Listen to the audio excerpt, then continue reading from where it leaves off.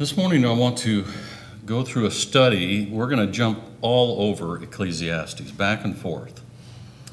But hopefully at the end we kind of bring the book of Ecclesiastes into focus. And I believe it's a very interesting book. It's really kind of fun to read. We've just kind of gone through that with our daily reading not too awful long ago. And I thought I'd pull a lesson from the archives and teach on Ecclesiastes. Basically, life under the sun is what we're going to notice this morning. The book of Ecclesiastes is kind of considered maybe one of the saddest books because it doesn't, if you just kind of start reading and you focus on the negative things, it kind of brings a lot of sadness to a person's heart. But I believe it's easily understood and helps us in our daily Christian living. The writer seems to speak of people who teach that materialism is a good thing in life and that man is mortal and will not exist, of course, after this earthly life is over. And to that, the motive in life is to gratify ourselves and get everything we can out of life, because when life is over, it's done.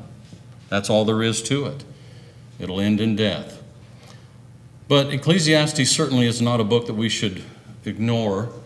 In the materialistic society that we live, I think it's a good thing to understand the meaning of what is written in this book and the message, of course, that the preacher has to say here.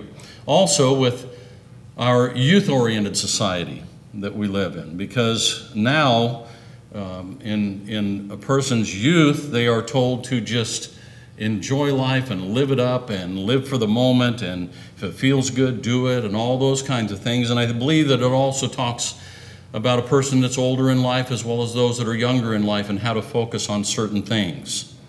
So, in our introduction to Ecclesiastes, in the Hebrew Bible, the book is called Qoheleth, which means the words of the preacher. The term suggests one who gathers people together and speaks to an assembly, an ecclesiastic or a preacher. The translators of the Septuagint version call it Ecclesiastes with a K instead of a C, which also means preacher and is derived from the word ecclesia. The author, many believe to be Solomon. When the writer speaks and talks about all the things that he's done and all the wealth that he's had and the wisdom and everything like that, it's a picture of what we read about Solomon and what he did. There's some that say, no, it can't be Solomon, it's one of David's descendants and things like that. But for the present time, we'll stick with Solomon, or just basically call him the writer, if you want to say. But he's talking about the words of the preacher. So the author now describes the searches for the meaning in life. In Ecclesiastes 1:13, and I set my heart to seek and search out by wisdom concerning all that is done under heaven. This burdensome task God has given to the sons of men, by which they may be exercised. So now the author talks about this search and is seeking for what there is in life and the meaning of life, if you want to say. The purpose of the book is to make the reader stop and think about their responsibility to God and living a higher and holier life while here in this life on earth, getting ready for the life beyond the grave. In other words, to the Christian, we understand that there's more than just this life. And the writer is talking about and reflecting on the life that he's lived and trying to reason out, well, if all this is for nothing, then what is there to life? That's the question. So Solomon's search pertains to life under the sun, living in this world, in other words. This phrase, life under the sun, get ahead of myself here. This phrase, life under the sun, is used 29 times in 27 verses. So Solomon is looking at life from mostly a worldly point of view, and he says here in the first chapter, in verse 3, "What profit has a man from all his labor in which he toils under the sun?" So we work. We go to work every day. We do everything we're supposed to do, and we provide for our families, and we work ourselves crazy. And what profit is it for all this toil and all this hard work under the sun? So in verse 2, he says, "Vanity of vanities, says the preacher, vanities of vanities, all is vanity." Now, we just watched the introduction to Ecclesiastes, and I got this last little bit here from that video that was posted on the church's Facebook page. And it comes from the Hebrew word hevel. Hevel. All is hevel. Now, most English Bibles translate hevel as meaningless, and is used 38 times in Ecclesiastes. But it has a deeper meaning than that. In the Hebrew, it is translated as vapor or smoke, and is referring to something that is temporary and fleeting, like a wisp of smoke. Also, how life is an enigma or a paradox. Like smoke, it appears solid. Sometimes we can't even see through it. It's very thick. But if you grasp at it, there's nothing there. You can't grab a hold of smoke. You can't grab a hold of wind because there's nothing there. Even though we can see it, even though it's something that looks solid, we can grasp at it and nothing is there. It's futile, it's useless, meaningless, emptiness, figuratively something transitory and unsatisfactory, unsatisfying. Since the things of this world are going to pass away with it, they are temporary. Of course, this vanity is referring to life under the sun. Notice the 14th verse of chapter 1. "I have seen all the works that are done under the sun, and indeed all is vanity and grasping for the wind." All the effort one makes in life, as far as this earthly life is concerned, is like a grasping of the wind, or a vexation of spirit, a phrase which occurs 7 times and may be otherwise translated feeding on wind. Modern Hebrew grammar translates the word rendered vexation, a constant but unsatisfied seeking after something, the urge for man always wanting to go further after knowledge and earthly things. We've seen people that are driven after just the things of this world, and they just won't let anything stop them. And that's what he's talking about, because they're never satisfied. The things of this earth do not satisfy us for what we really strive for in life, and that is the things that are higher and holier in life, instead of the things of temporary use on this earth. Striving after wind or windy effort, chasing the wind. The preacher's message seems to be very negative about life. The major theme is the vanity of life. And vanity is used 35 times in 29 verses. So keeping all this in mind, chasing after the wind and the meaninglessness, things that we do in life, keep that all in mind as we go through this study of Ecclesiastes. So in verse 3, he says, "What profit hath man of all his labor?" Strong's defines that as preeminence or gain, or in other words, what gain is there from all of our life here on earth? Now, this doesn't mean, and all of our hard work here on earth, it doesn't mean that we all just go out and quit our jobs because it's meaningless. That isn't what it means. But in other words, if we're working after worldly things and that's our focus, and it's vanity, then what's the purpose of doing all that? What's the purpose of putting importance on those things? What's the gain? The things of this earth will come to an end, when the earth is destroyed, according to 2 Peter 2 and verse 10. Nothing a man labors for will be left afterwards, so no man can get anything more out of life than what he puts into it. This means that if a man lives for fleshly things, temporal things only, he will have nothing left at the end because all that will be destroyed. But the preacher uses such words as joy and rejoice and enjoyment and joyfully in his description of things throughout Ecclesiastes. So there's got to be something that's good. In fact, the book of Ecclesiastes provides us counsel on how to get the most out of life, to find joy in a life that is filled with vanity or meaninglessness. If all this is meaningless on this earth, then where can we find joy? If it's of no value, then why are we doing all this? Notice the second chapter, verses 22 through 24. For what has a man for all his labor, and for the striving of his heart with which he has toiled under the sun? For all his days are sorrowful, and his work burdensome. Even in the night his heart takes no rest. This also is vanity. Nothing is better for a man than that he should eat and drink, and that his soul should rejoice, should enjoy good in his labor. This also I saw was from the hand of God.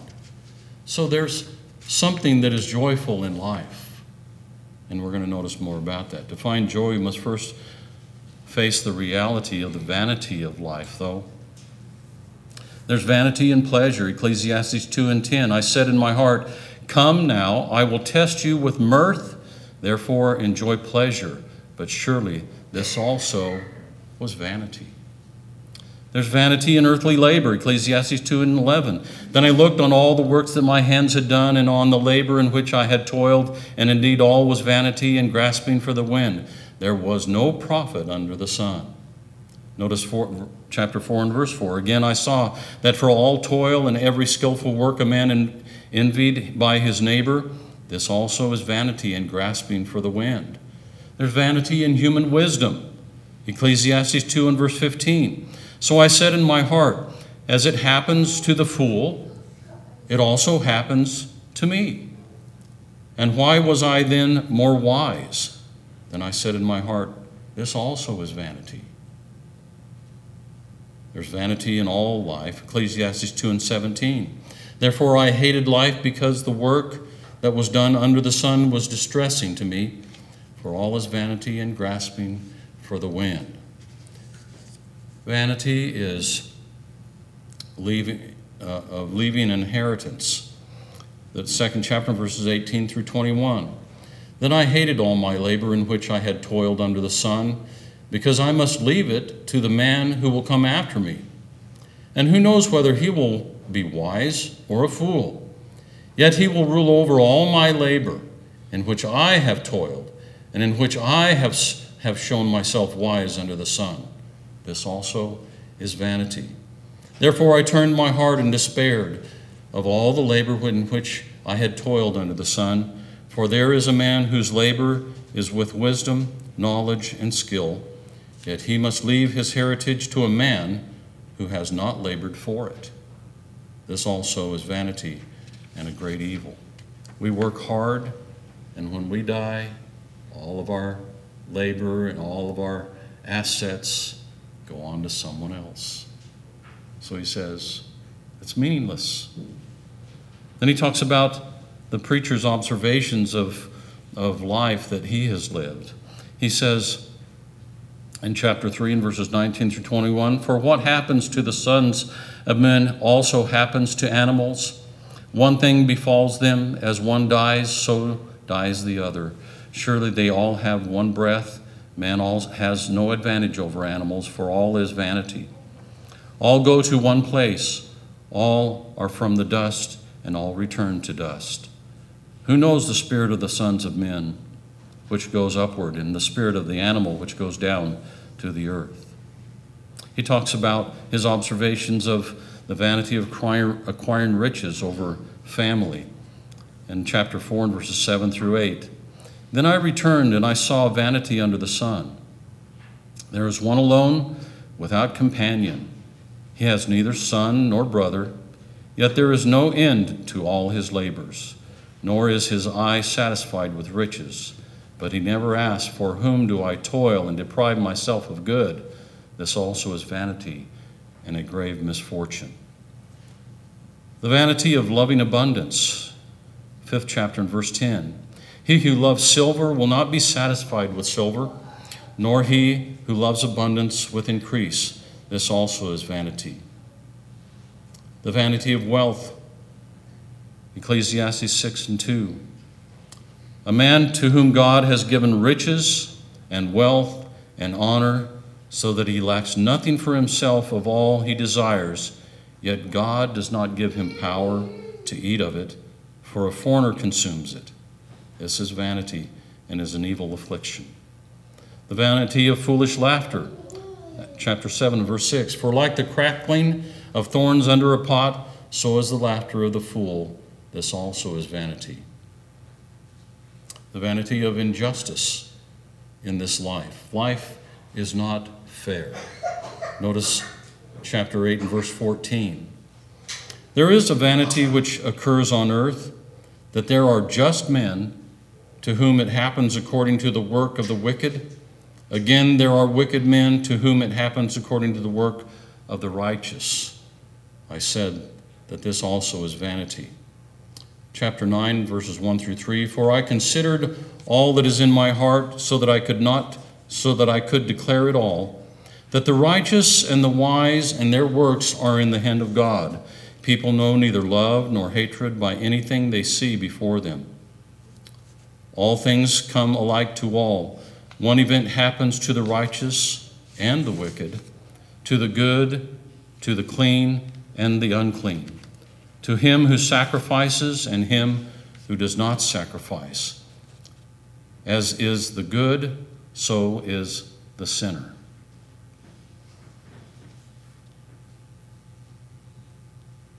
There. He who takes an oath, as he who fears an oath. This is an evil in all that is done under the sun, that one thing happens to all. Truly the hearts of the sons of men are full of evil. Madness is in their hearts while they live, and after that they go to the dead. You see, life is not fair. I think good things happen to good people, and they happen to bad people. Bad things happen to good people, and they happen to bad people. Talks about the vanity of childhood and youth. Therefore remove sorrow from your heart and put away evil from your flesh, for childhood and youth are vanity. In other words, there's a time to grow up, and there's a time to be a child. And some people have a problem with growing up. But it's in vanity. So he talks about the conclusion, the preacher's conclusion, and that's stated in verse 1, or chapter 1 and verse 2. Vanity of vanities, says the preacher, vanity of vanities, all is vanity. That's what the start was. And now he goes to verse 14. I have seen all the works that are done under the sun, and behold, all is vanity and vexation of spirit, or grasping for the wind.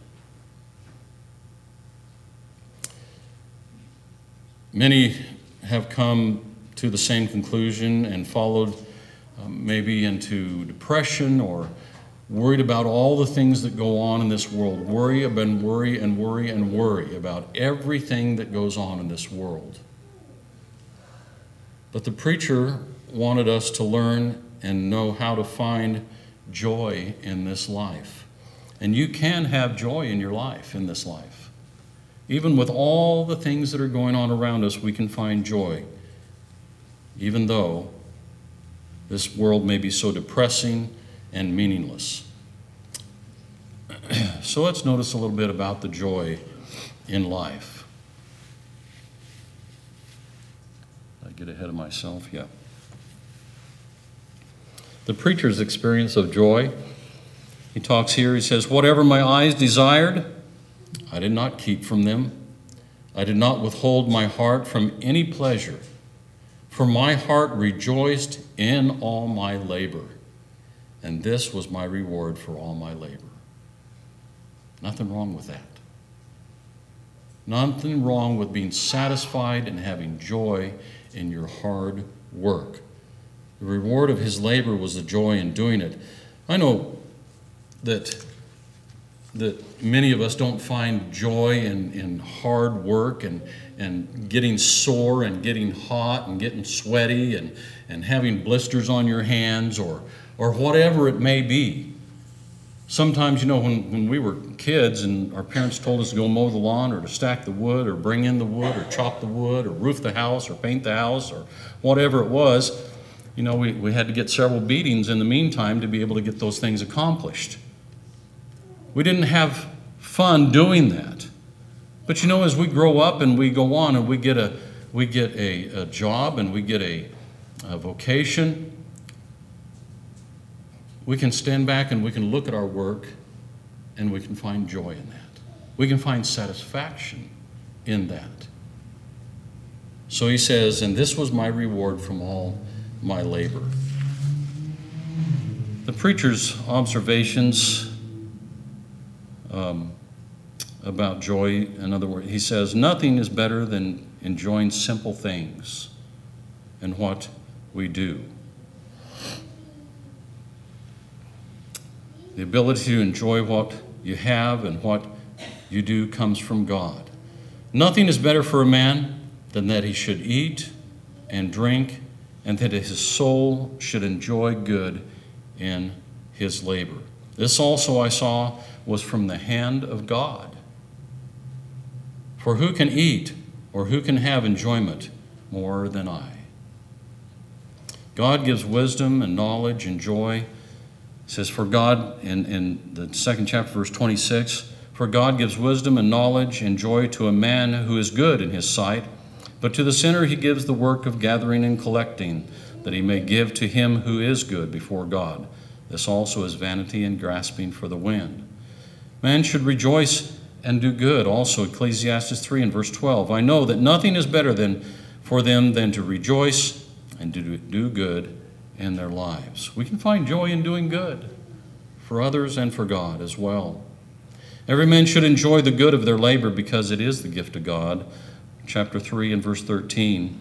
And also that every man should eat and drink and enjoy the good of all his labor. It is the gift of God. The gift of God, this is the enjoyment of the simple, good things in life. Like friendships, like a good meal, like family, like a good day fishing, a good day hunting, a good day playing golf, or just enjoying the scenery and the sunny day and life out maybe in nature, camping or whatever it may be. The simple things of life. It doesn't take money to enjoy God's creation and what God has provided for us. This is a gift from God.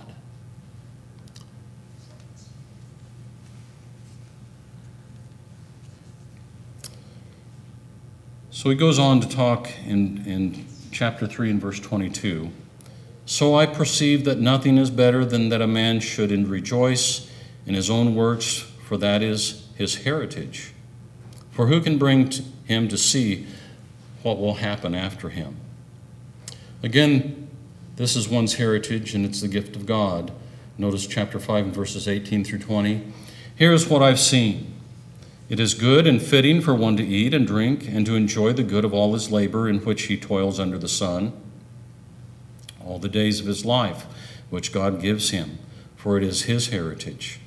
As for every man to whom God has given riches and wealth and given him power to eat of it, to receive his heritage and rejoice in his labor, this is the gift of God.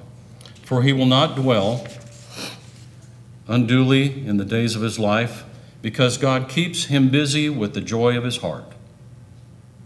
For he shall not much remember the days of his life, because God answereth him in the joy of his heart. Even though we go through struggles and hard times, we seem to not remember all those hard times and sadness and difficulties because of the joy that we give from sitting back and just enjoying the simple things of life and rejoicing in the work of our labor. So in the day of prosperity, rejoice, and in the day of adversity, we stop and we think on God. Notice chapter 7, verse 14, in the day of prosperity be joyful, but in the day of adversity consider. Surely God has appointed the one as well as the other, so that man can find out nothing that will come after him. We take the good and the bad. We should stop and think about the cause and learn from problems that we've had and mistakes that we made. Certainly, we consider those. And some of those we've created by ourselves, for ourselves. We've made bad choices in life. And we pay the cost and we pay the price for those things. And they aren't joyful. So we stop and we think about those things. And we pray to God and we think about godly things. The one thing is, though, that we will not get to keep our possessions after this life. So he recommends enjoyment of the fruit of one's labor. Chapter 8 and verse 15. So I commend enjoyment, because a man has nothing better under the sun than to eat, drink, and be merry. For this will remain with him in his labor all the days of his life, which God gives him under the sun. Now, that doesn't mean that we just quit our jobs and we go out and we sit on a mountaintop and we just sit there and we don't do anything about that because we're enjoying God's creation and we don't have any responsibilities. No, that is not what he's saying. He's saying enjoy the fruit of your labor. Enjoy life as it is given to you. Don't spend all your time and all of your talent and everything on gaining things in this world. So, the preacher's conclusion.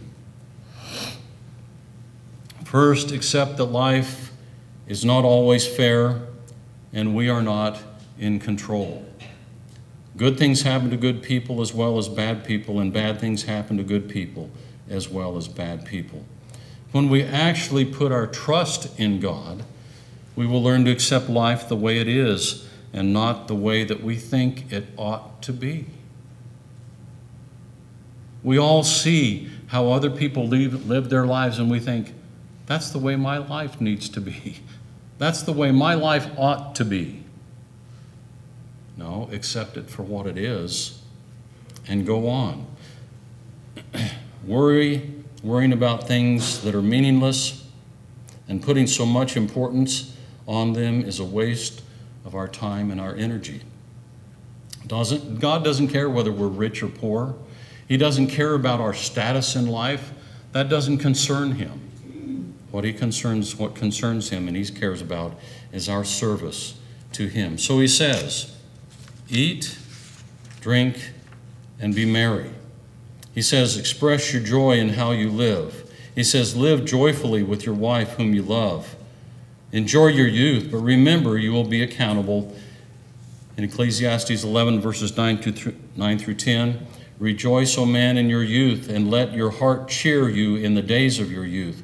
Walk in the ways of your heart and in the sight of your eyes. But know that for all these, God will bring you into judgment.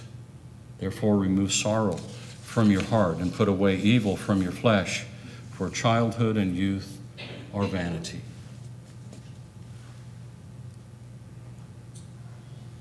And he goes on to say, remember your Creator in the days of your youth, before the difficult days come and the years draw near when you say, I have no pleasure in them. So when you're young, we have high hopes of everything that we want to accomplish and that we will be in life. But the life without God is a life that is void of satisfaction. There's no pleasure in that life, true pleasure in that life. There's no satisfaction to the soul. So don't be deceived by the meaningless things and don't focus on those things that are of no value. Remember your Creator while you're young. The person that doesn't remember their Creator, well, when they get to the end of the latter part of their life, they look back on the younger years and they look at their life and they say, I had no pleasure, no true pleasure, because I didn't remember my Creator in the days of my youth. As their lives are coming to an end, if not living a life for God, when that time comes, the things of life will be of less interest. You know, when I see older folks, they have pleasure in their life because they're looking for something that is much better than this life. And that's where we get our joy. They'll have joy in their declining years. But now this is the conclusion to everything the preacher has mentioned in this book. He says in the 12th chapter and verses 13 through 14, let us hear the conclusion to the whole matter. Fear God and keep his commandments, for this is man's all. Or in the King James Version it says, this is the duty of man, the whole duty of man. A life of living for God will not be meaningless or like chasing after the wind. This is your whole meaning in life. This is the conclusion to everything that the preacher has analyzed. And he's looked at his life and all the labor and all this that he's done through life. And where did he find joy? He found joy in God's creation. He found joy in his hard work. And he found joy in the fact of serving God and keeping him first and obeying his commandments. That's where he found true joy. The things of this life bring temporary joy. Temporary. But the things of God bring lasting joy that will last forever.